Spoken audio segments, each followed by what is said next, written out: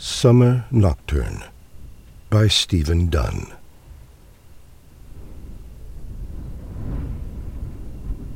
Night without you and the dog barking at the silence. No doubt at what's in the silence. A deer, perhaps, pruning the rhododendron, or that raccoon with its brilliant fingers testing the garbage can lid by the shed. Night, I've chosen a book to help me think about the long that's in longing, the space across which desire reaches.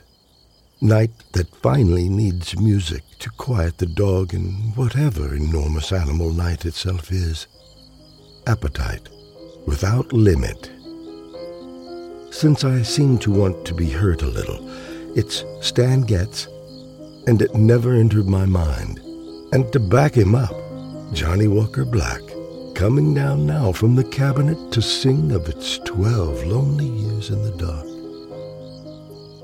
Night of small revelations, night of odd comfort, starting to love this distance, starting to feel how present you are in it.